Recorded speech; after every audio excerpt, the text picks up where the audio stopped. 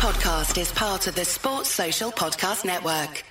At Baker's, we work with local farms right in our own backyard to bring you food that's fresher than fresh. From homegrown watermelon that makes your mouth water to crisp corn picked right around the corner. Come pick out some yourself, because shopping for local produce should be as easy as shopping at your local Baker's. Baker's, fresh for everyone.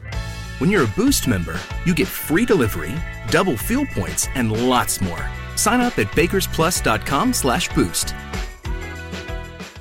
Looks increasingly like it's going to be Nuno Espirito Santo for Everton, doesn't it?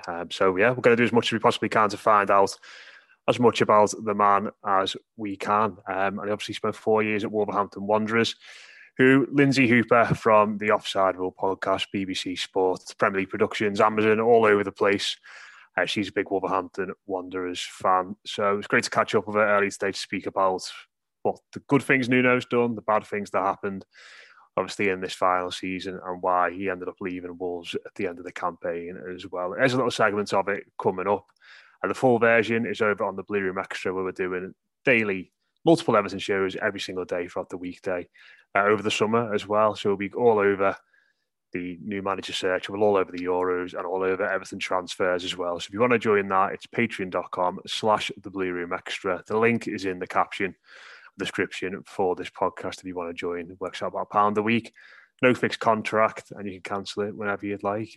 So yeah, hopefully we'll see you over there. It's patreon.com/the Blue Room Extra. But in the meantime, I hope you enjoy this segment of my chat with Lynsey from earlier today. Thank you for getting me on, Matt, although I am reluctantly, because, you know, I'm gutted about this. I'm still reeling from the fact that we've not got Nuno, and now you might be getting him. Well, that's sort of where I was going to start, because I heard you speaking about him wonderfully on the Totally Football show at the end of the season, and about how much he's done for Wolverhampton as an area, how much he sort of flung himself into the football club. So before speaking about Nuno, the manager, and what he might bring, at the very least here, are Everton getting a really good fella to come in and be in charge of the football team? Yeah. I mean, I actually thanked him. The last words that I said to him, because I did one of the final interviews with him on the last day of the season, and one of the things that I said was, thank you from this city on behalf of Wolverhampton for what you've done. And I know what sort of club Everton is with the community. So I think that will mean so much to you to get a guy like that has a really good heart, that knows what the core values of the football club are. He invests in that. He's not a show and go man. He completely lives it. And if he does come through that door, he will have done his homework, and he will work at just being part and just ingratiated within the city of Liverpool. So I know that you probably have reservations for other reasons, which I'm sure we'll come on to. But yeah, in terms of the decency of the man and the team that he brings with him, I think there is a lot to be really grateful for when you get someone like that, of that calibre. What sort of things was it that he was doing in Wolverhampton, that he did in Wolverhampton, that sort of ingratiated himself to the city and the supporters so much? There's so many little things that he did along the way. I mean, the big one that you can take away is him actually putting his hand in his own pocket. He gave £250,000 of his own money towards, it's like a food bank charity, essentially. And Wolverhampton is quite a deprived area in parts. And he tapped into that and got all the players on board, his staff.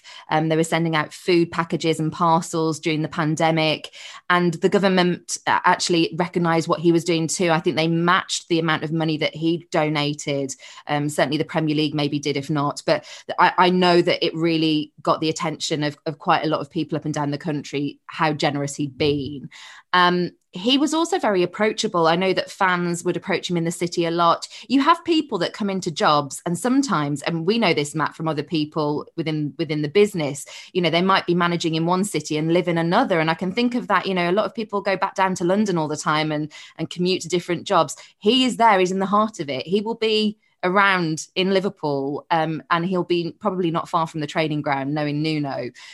That is so important, because you connect with the people, don't you? And you know, it was different for us. I know, and as a Wolves fan, I absolutely acknowledge that Everton are a huge club, big budget, spent a lot of money and big aspirations. And from a Wolverhampton Wanderers perspective, as much as I'd love to hark back to the 50s, we can't keep doing that anymore. And we're not that club. We're not that size that we used to be. But what he did was he actually delivered on his promises. And I think by the style of football that he played, I think it had question marks towards the end, but we can get onto that. But I think he brought through young players. He played a certain way that really got the fans on board, and it bred throughout the city a confidence. It helped jobs in the city because of the success that Wolves have had. You know, I could go on and on. I mean, the only thing really now that Wolverhampton's missing since his tenure is a decent hotel, and that's it. You know, everything else is fine. Something you probably do know. Progressive can not only offer you a great price when you bundle home and auto, they offer you round-the-clock protection. Something you probably don't know, the average garage door is made up of 1.3 millimeter aluminum panels. Something you probably do know, your neighbor likes to tinker with his dirt bike. Something you probably don't know, a runaway dirt bike can take out your garage door and a good portion of your car bumper. Bundle your home and auto with Progressive and get more than a great price. Get round-the-clock protection. Something you know for the things you don't know. Coverage from Progressive Casualty Insurance Company, affiliates, and third-party insurers, and subject to policy terms. Bundle discount not available in all states or situations. Sports Social Podcast Network.